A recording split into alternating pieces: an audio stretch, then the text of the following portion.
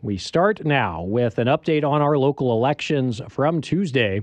Orange County Elections Director Rachel Raper says the County Board of Elections is set to meet a week from today on November 16th.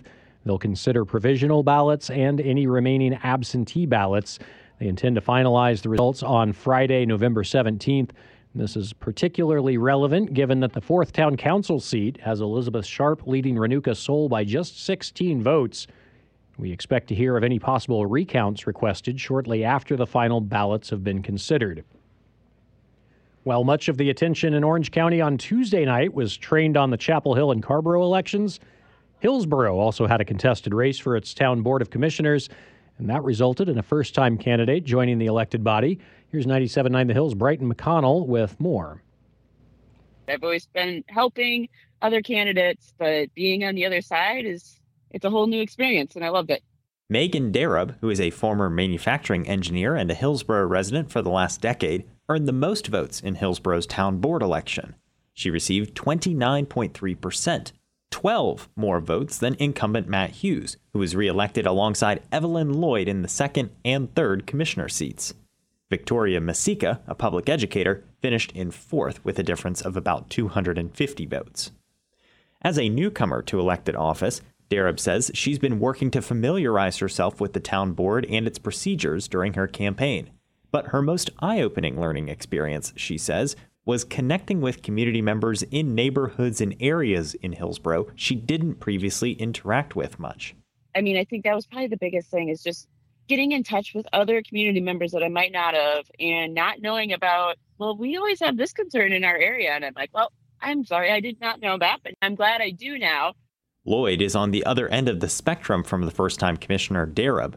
The longtime resident and owner of Lloyd's Pharmacy, Tuesday's election will be her 9th term on the Board of Commissioners and will begin her 33rd year of service with the town. Matt Hughes is the winning candidate, who splits the difference between the other two in experience.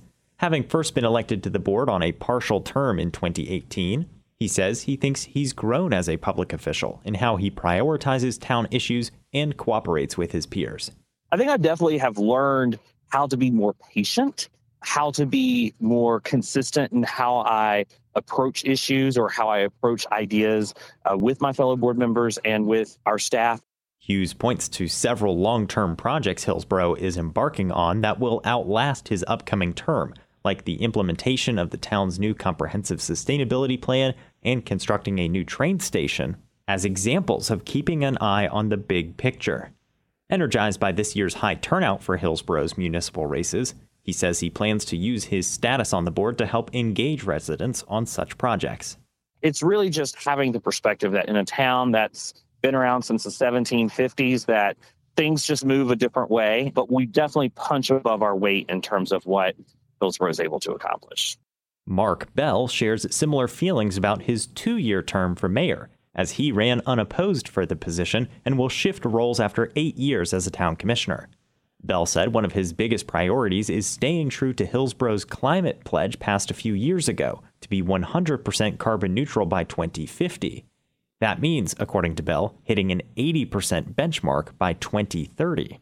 2030 is right around the corner. That gives us only 6 years to reach that. So I really do think the next 2 years are going to have to be focused on how do we get to that point and how much does that cost us in terms of capital expenditures, and do we have to take on new debt to accomplish some of these tasks? Bell says despite having no opponents, the support shared by the Hillsboro community during his campaign was thrilling and rewarding. He acknowledges, though, that his transition comes as 2 other new mayors are also taking up the reins. Bell says he looks forward to working with Jess Anderson in Chapel Hill and Barbara Fouchie in Carrboro as mayors to continue their partnership in helping Orange County achieve all of its goals.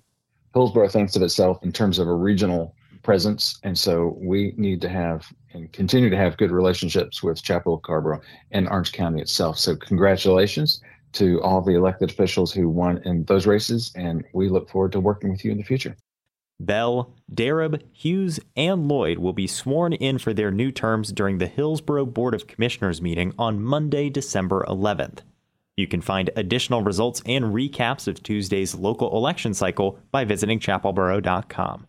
For 97.9 The Hill, I'm Brighton McConnell. Thank you, Brighton. Over to campus now, where UNC Chancellor Kevin Guskiewicz has released a letter to the campus community, and that letter calls for peaceful dialogues.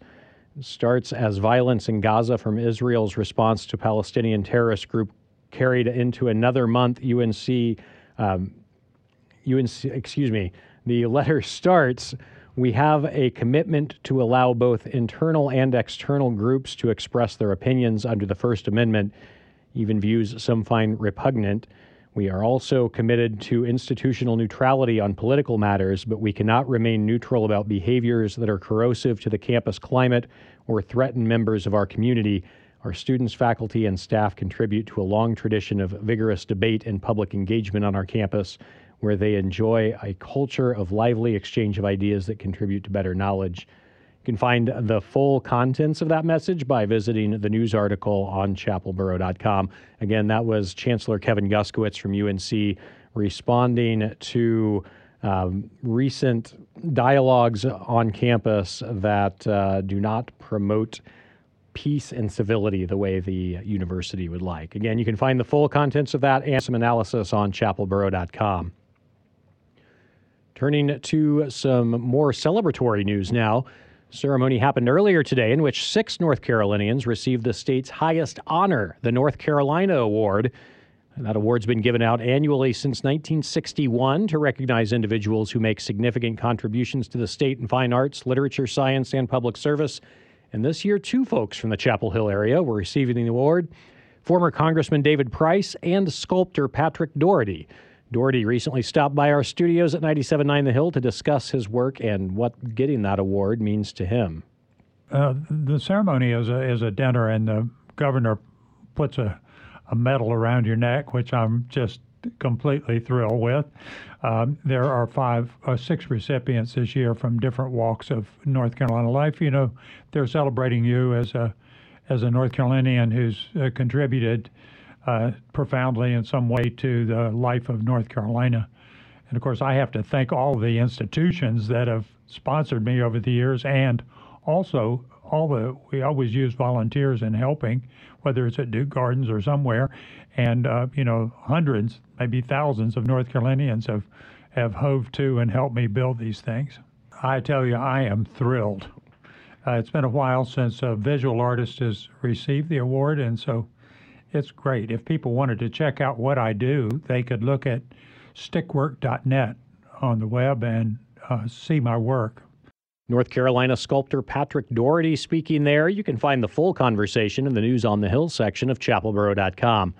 Finally, we've got some restaurant news now. Diners in Pittsboro have a new breakfast and lunch option. West End Kitchen officially opened yesterday morning in the building that used to house Angelina's Kitchen. You can learn more and see pictures by visiting the news article on chapelborough.com. Time now to talk sports, and we'll start the sports conversation this afternoon by talking about an absolutely dominant win for the women's basketball team. They got their season started in style, winning 102-49 against Gardner-Webb. And it was as dominant as it sounds. 9 Tar Heels played 10 minutes or more. 6 had double figures, had 2 double-doubles. Sophomore transfer India Navarre, 17 and 11. Alyssa Usby had 12 and 12, plus 6 assists. So she was looking like as complete of a player as you can get. And then here's head coach Courtney Banghart after the game. I've been saying this is a team, right? This is a true team that's got good pieces and a lot of good depth, and it allows us to be better when you can play multiple guys for over 15 minutes a game. And we clearly can do that. So I thought that the first group and the second group and the third group, there is no really such thing on this team. It's all group, and we showed that. Head coach Courtney Banghart speaking there after that emphatic win to open up the season. Next up will be Davidson. They'll be hosting Davidson Sunday at Carmichael Arena, going for win number 2. Tar Heel men's soccer team had an outstanding performance last night. They beat Syracuse 3-1 in New York. That not only avenged a loss from October, it got them into the conference final.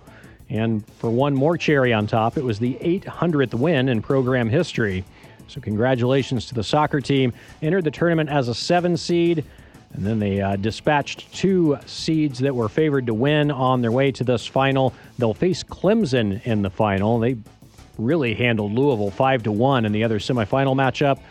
And they'll play for the championship on Sunday. Kickoff is at noon, and that one's in Cary, so you can make your way over to that one if you can.